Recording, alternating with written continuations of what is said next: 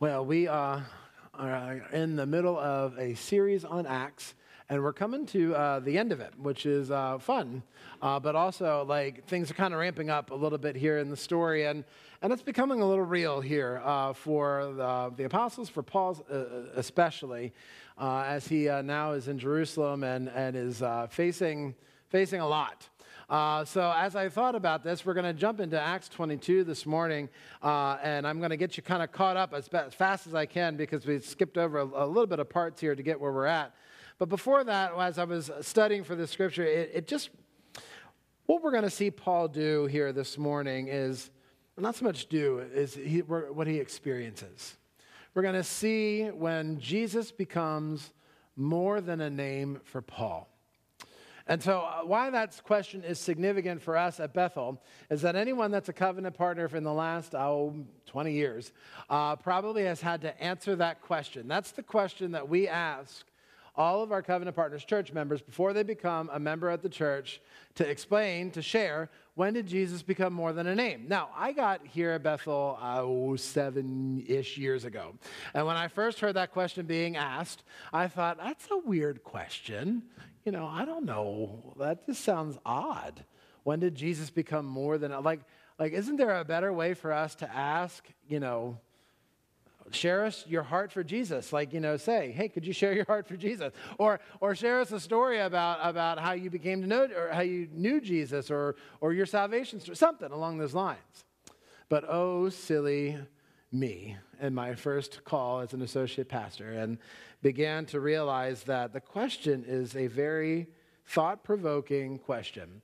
And as I began to see more and more people come alive as they answer that question, as they recall back to the time or a series of moments when Jesus moved beyond just this guy who lived 2,000 plus years ago, who had a lot of good ideas, caused a ruckus in Jerusalem, that he became actually their Lord and Savior, where they could say, he is my Lord and Savior. He has called me his own.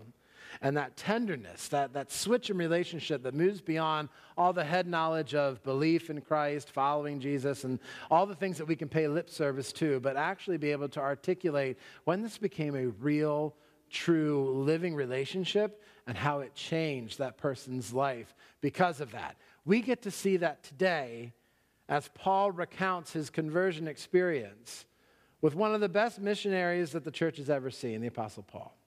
Are you excited for that? I know I am. So let's figure out where we're at here, okay? So now, Paul, if you like I said, we're on the end of this journey of Acts. And the Apostle Paul was in the church of Ephesus, Ephesians, where we get the letter Ephesians from, right? And he had a significant 3-year ministry there, and he receives kind of this call. It's time for him to pack up toys, and he has to go to Jerusalem. And everyone and everything is trying to tell him, do not go to Jerusalem. It's not a great area at the moment for you, and you probably should go. And last week, we kind of charted his course as he went from kind of port to port and visited different communities of faith that he started, who ministered to him and encouraged him. But then also, through the Spirit, we're trying to say, don't go. Paul, please, we care for you. There's a lot of danger here. And what we saw with Paul is that it's the hard that makes it great. And he just kind of dug more deeper into his call and assurance that knew that he had to go to Jerusalem. And I don't know what awaits me there. It could be death. It could be imprisonment. But I know I have to go. Well, we get now to Jerusalem, okay? And this is towards the end of Acts chapter 21. Remember, we're going to look at 22 today. So I'm just going to try to speed through what has now happened because it's a little significant. So he gets to Jerusalem, and he goes to the church of Jerusalem, and there he meets the brothers. And now he recounts all the good things that he did with the Gentiles, okay? And they give glory to God for that. Everything is fantastic. But then something weird happens. James, one of the uber apostles, I call him, James says to Paul, well, that's great, basically. Now, this is my version, so you'll need to go and read the actual word of God. Please don't take my word. Okay. But anyway, so you go there, and James says to him, that's fantastic, but we've had great Jewish Christians, Jewish people coming alive to the gospel here, many, many people coming here. And explains to Paul that the climate is a little bit not great at the moment. So let me explain. See, right now in Jerusalem, there's a new kind of Roman governor in town. And he's not making it great for Jewish folks. In fact, it really has been great for Jewish folks. They've been scattered and spread apart and things like that and whatnot. But it's just getting worse. And so what we're seeing is a rise at this time in Jewish kind of nationalism and pride and Jewish folks saying, no, we're going to hold firm to what we believe in under this persecution, as anyone would, as what we would call Christians to do under persecution. But it's making it awkward and it's making it hostile for people like Paul. And so these accusations are flying around that Paul has led not only Gentiles away from following the law of Moses, but Jewish Christians as well. And this is not great. Paul has become a liability for the church in Jerusalem right now, and James is instructing Paul, what I need you to do is I need you to go into the temple. Here are 4 guys who are practicing a ritual of purification. They are trying to cleanse themselves so that they can go to the temple, pay for whatever they need.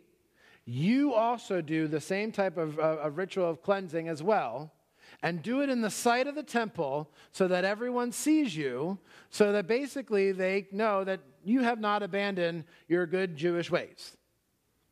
And now as I read that, I'm thinking, okay, Paul's probably going to come back and be like, step off, James, because, Paul is that type of guy, right? If it's not right, he's going to let him know. But Paul doesn't do that. He does exactly what James asked him to do. He takes the 4 guys, he goes into the temple, he begins that cleansing purification thing and all that. And I don't know, it just kind of dawned on me that I wonder, because it's not written, so you have to kind of see what's in the scriptures and trust that this is all obviously going the way it's supposed to go. But maybe perhaps Paul did what James wanted him to do because he knew what it was going to lead to. His eventual being captured and seized by the temple authorities, because he's persona non grata at the moment, all right? So as soon as he goes in there, and he's got a group of Gentile Christians with him that he brings with him into the temple and even beyond the Gentile courts, which, all bad things happen there. And so as soon as they see him, that's exactly what happens. They seize him. They take him. And not only do they take him out of the temple, they slam the gates shut, they bring him out into the streets, and they start beating him up. And the whole city of Jerusalem is under confusion, it says. Everyone's causing a ruckus, and they're wanting to kill him, and all the accusations are flying. And finally, the Roman people, the Roman guards or whoever's in charge, whoever's running the show here, goes out and sees this commotion. And they go down, and they can't even get a word in edgewise to find out what Paul's doing. And so they kind of bind him, and they take him away from the mob. And at that point, Paul appeals to the Roman peoples that, hey, I'm a Roman citizen as well. And they're like, oh, okay. And then he says, I would like to address the crowd. And he's granted permission for that, because there's some rights that come with being a Roman citizen. And so then Paul turns, and he addresses this mob of Jewish folks that are made up of not only just Jewish people, but also, we think too, some of the Jewish Christians that converted to Christianity. There's this reversion that is happening under this new regime of power that's just unsettling for the church of Jerusalem. When we left the church of Jerusalem back, I think it was in Acts 15, don't quote me on that, but 7 some chapters ago, they had just this great monumental moment. Remember, Paul arrives, they have this dispute over what to do with the Gentiles. Like, do they have to follow the law of Moses or do they not? And they talk about it, and they come out on the other side, and they say, no, there's freedom in Christ for them. We as Jewish people, we're going to continue to follow that law of Moses and believe in Christ, but the Gentiles, they don't have to because they're not ethnically Jewish. It's fine. All green lights, right?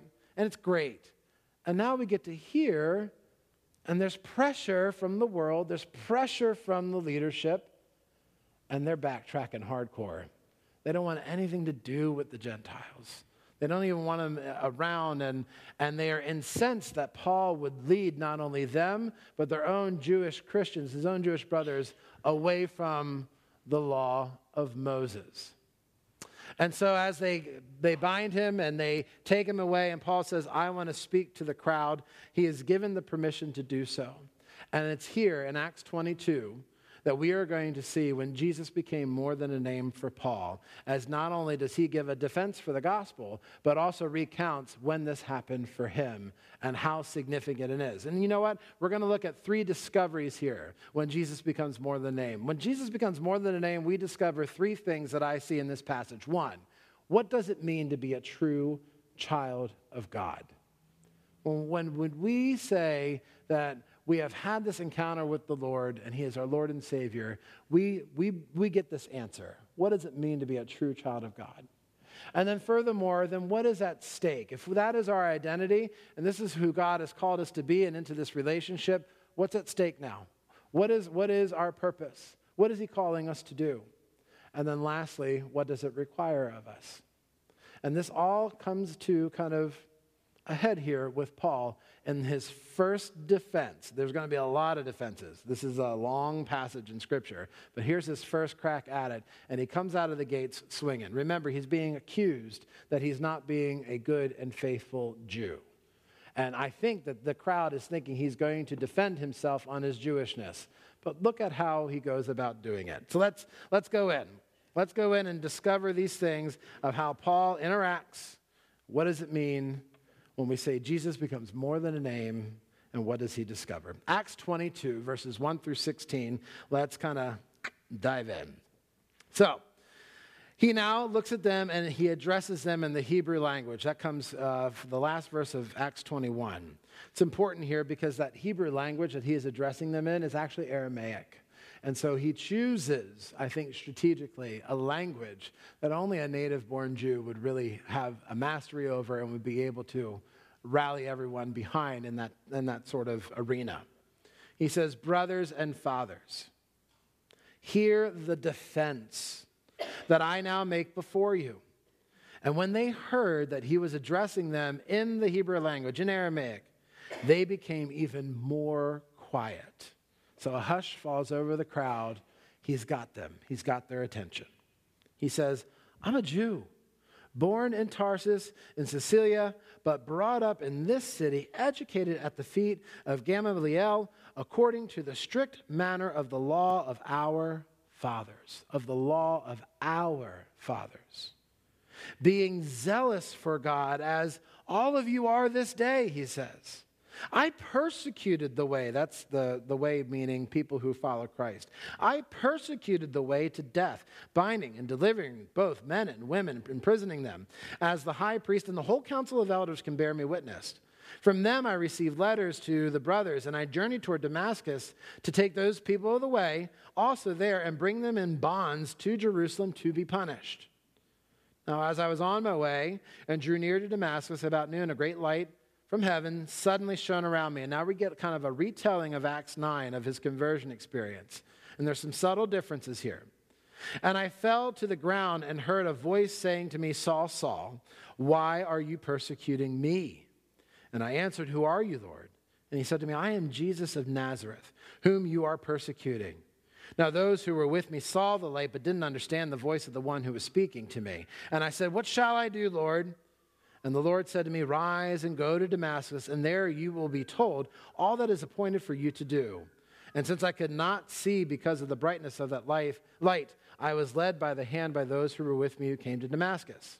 Then he gets there, and one Ananias, a devout man according to the law, well spoken of all the Jews who lived there, came to me, standing by me, and said, Brother Saul, receive your sight. And at the very hour I received my sight and saw him. Now, circle these next verses, 14 through 16, because this is the powerful stuff here.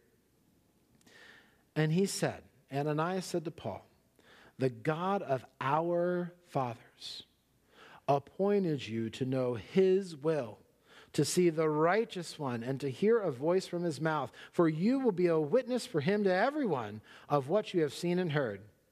And now why do you wait?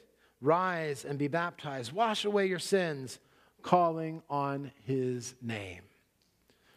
When did Jesus become more than a name for Paul? I feel it's right here in verses 14 through 16. I think the Damascus Road experience was profound, and it's the building blocks to what he's getting to. But I think it's when a fellow Jewish person who also, Ananias, received a vision from Christ to tell him what to do with Paul.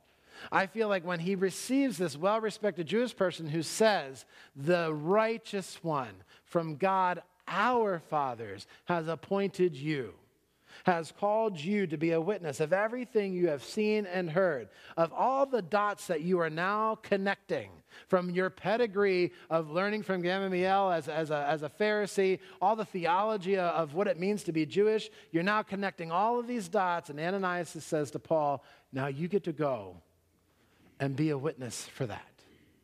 I think that's when Jesus became more than a name, because if we go back to the beginning, when Paul addresses this Jewish crowd, the beginning of Acts 22, he makes this defense. So the Greek word is apologia, or apologia is where you get the word apology from. It means defense. It means from apo, which means from, and logos, which means intelligent reasoning. He's making from an intelligent place, a place of well-thought theology, he makes this defense. And he's not defending his good Jewish nature the way that the Jews want him to, that you follow the law of Moses and you stay within the will of God. See, that's old Jewish theology. Old Jewish theology is you follow the Ten Commandments, and if you follow the Ten Commandments, everything's great. If you break those 10 commandments, you got to do stuff. You got to cleanse yourself. You got to purify yourself so that you can come back into the good graces of the one true God. And so that's why they're holding on to this, because Gentiles are not a part of that nation. They're not a part of Israel that Abraham started because of his obedience, whom God said, you are my chosen people. These Gentiles don't follow that law, and therefore they can't come into the temple. They can't be a part of us. And so why are you, Paul, even interacting with that when you should be staying here being a good Jew? And so they're expecting that defense. But he doesn't do that, does he? No, he gives a defense of the gospel. He moves right into this Damascus Road experience so he can point to everyone that who I am following is the righteous one from the God, and not just any God, the God of who? Our fathers. Our fathers. You see, what I think that we discover here and what it means to be a true child of God in this interaction is that even though Paul's defending the gospel and not his good old Jewish nature, he inadvertently explains to everyone, I'm more Jewish, God's chosen, than you all. When he says, I was zealous just as you are zealous today, that's not a compliment to them. Because what he has realized is that his zeal was to persecute people of the way, who was thereby persecuting Jesus himself, who is God himself. And once he connected that dot and made the realization, he realized that that zeal put him where? Outside the will of God.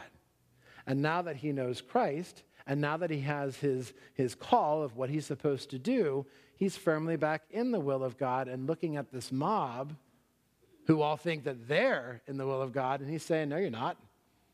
I'm more Jewish than you all here.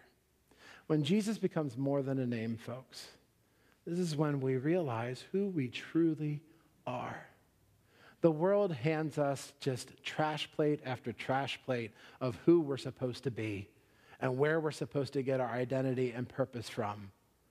Don't pay that any mind if you know who Christ is. Because if he's more than a name, you realize that what the world is trying to shovel down is not true. Our identity is found in Jesus Christ, who calls you by name.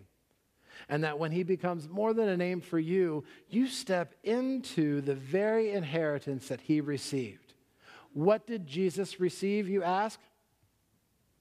What did Jesus receive, you ask, right?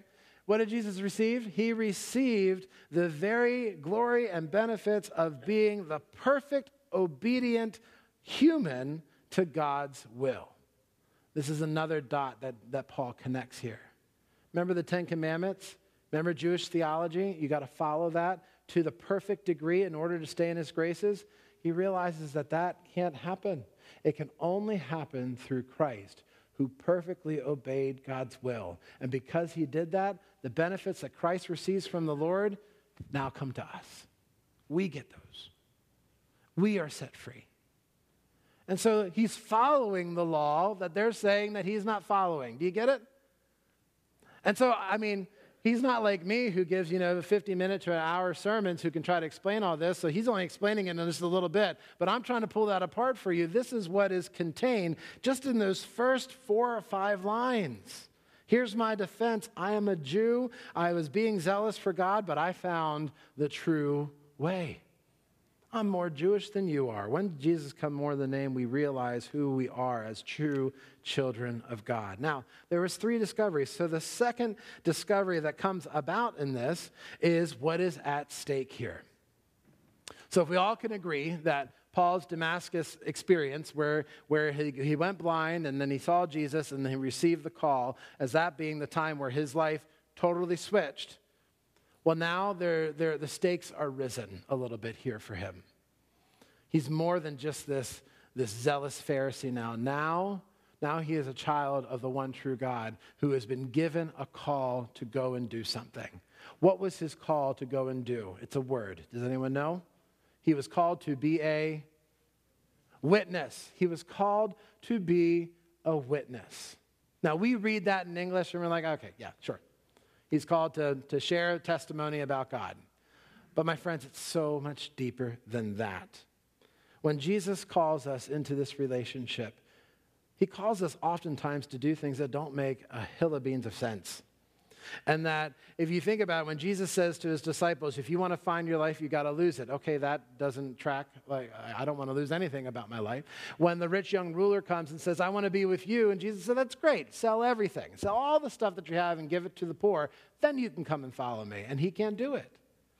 Because the stakes get risen just a little bit here when Jesus becomes more than a name. And so for Paul, it's not just go on and teach people. It's, I want you to be a witness. Now listen to these words. Acts 22, verse 17. Paul says, when I had returned to Jerusalem, I was praying in the temple. So time has now passed from his Damascus experience. He's praying in the temple. I fall into a trance, and I see Jesus saying to me, this is Jesus saying this, make haste and get out of Jerusalem quickly, because they will not accept your testimony about me. And I said, Lord, they themselves know that in one synagogue after another, I imprisoned and beat all the people who believe in you. And when the blood of Stephen, your witness, was being shed, I stood by myself. I myself stood by and approved it, approving and watching over the garments of those who killed him. So Jesus says, okay, you got your call. You're going to be a witness. I need you to get out of Jerusalem, and I need you to go far beyond. You're going to preach to all the Gentiles, all this great stuff. And Paul goes, let's look at this just real quick. And says to Jesus, now, you know my history, right? You got that, right? You remember I persecuted people, killed people, all because I thought that's what I was supposed to do. And then furthermore, I took out Stephen, one of your 7. Like, he's a big deal.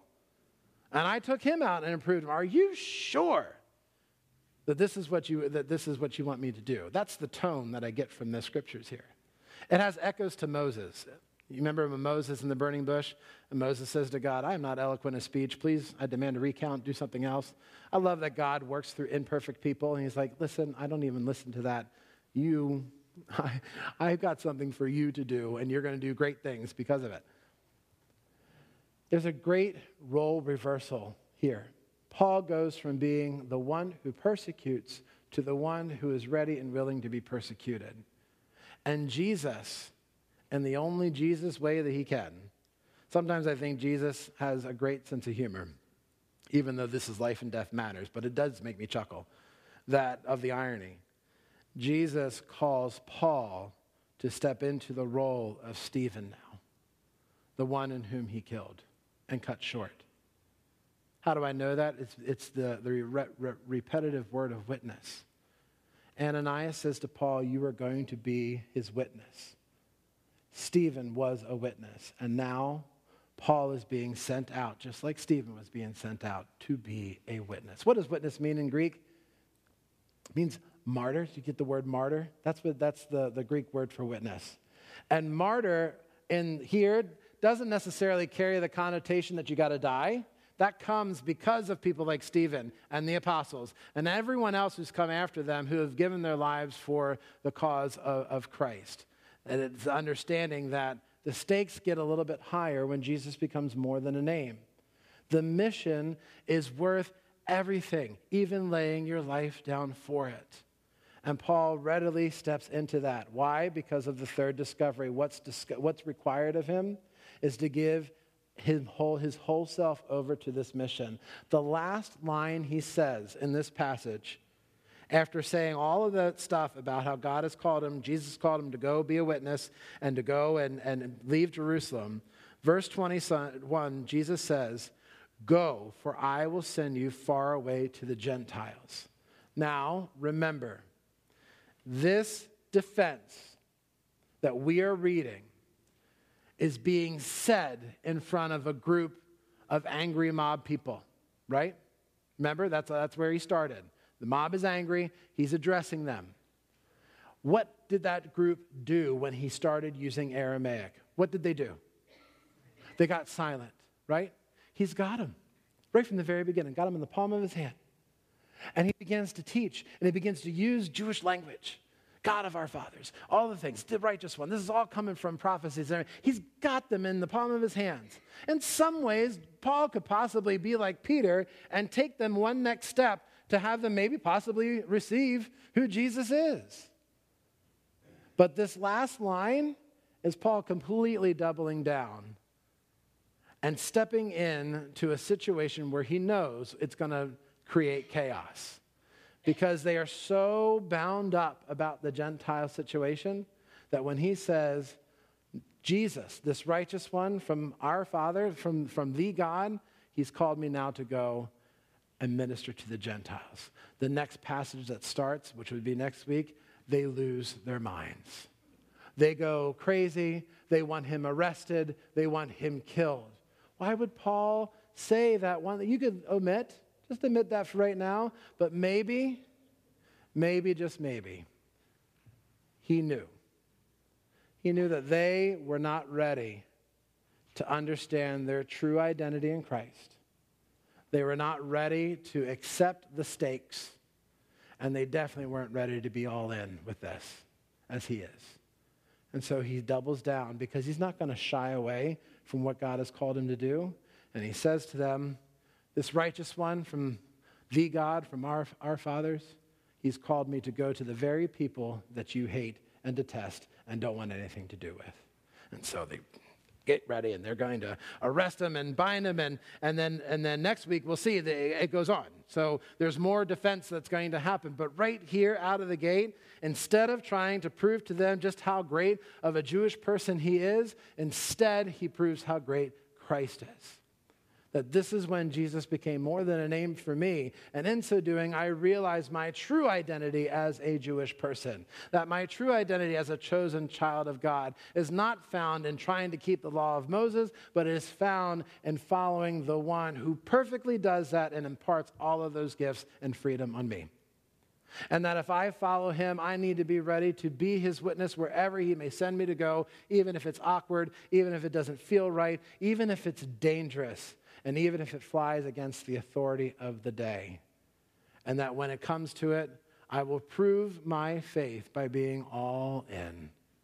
And will not shy away from the very statements that I know to be true, even if it means harm and ridicule against me. When did Jesus become more than a name for you? It may be a series of events. It doesn't necessarily have to be a line monumental moment. It happens differently for most people. But the outcome of it is knowing who you are in Christ and being willing to follow him wherever he calls you to go and being all in. That's our challenge. We have it easy in our country. We don't have all of this stuff necessarily going on to this degree. And so use that as a gift to freely share the good news of Christ without hindrance and without fear. Let's pray. Gracious Lord Jesus, again, I thank you. There's a lot here in Paul's first defense and a lot that we can pick apart and really sit with. But mostly, Lord, challenge us to remember remember the time where the switch was made in our lives, where we truly have discovered you to be more than just some ancient guy, but to be the true living Savior, the Savior that has called us by name. And for those of us in this room who have not made that discovery, God, let today be the first step in researching and finding that out. Let people realize if they are in this room, that they are in this room by your hand, to hear this message, to see other folks who are believing in you. Call them, oh God, call them into the faith so that they may know the freedom found in Christ. For it's in Jesus' name we pray. Amen. When did Jesus become more than a name to you? Do you remember that day, that time, that season in life where he visited you and opened your eyes so that you could see the gloriousness of who he is and the freedom that's found in him? My friends, if that has happened to you, Lord, folks, witness that to other people.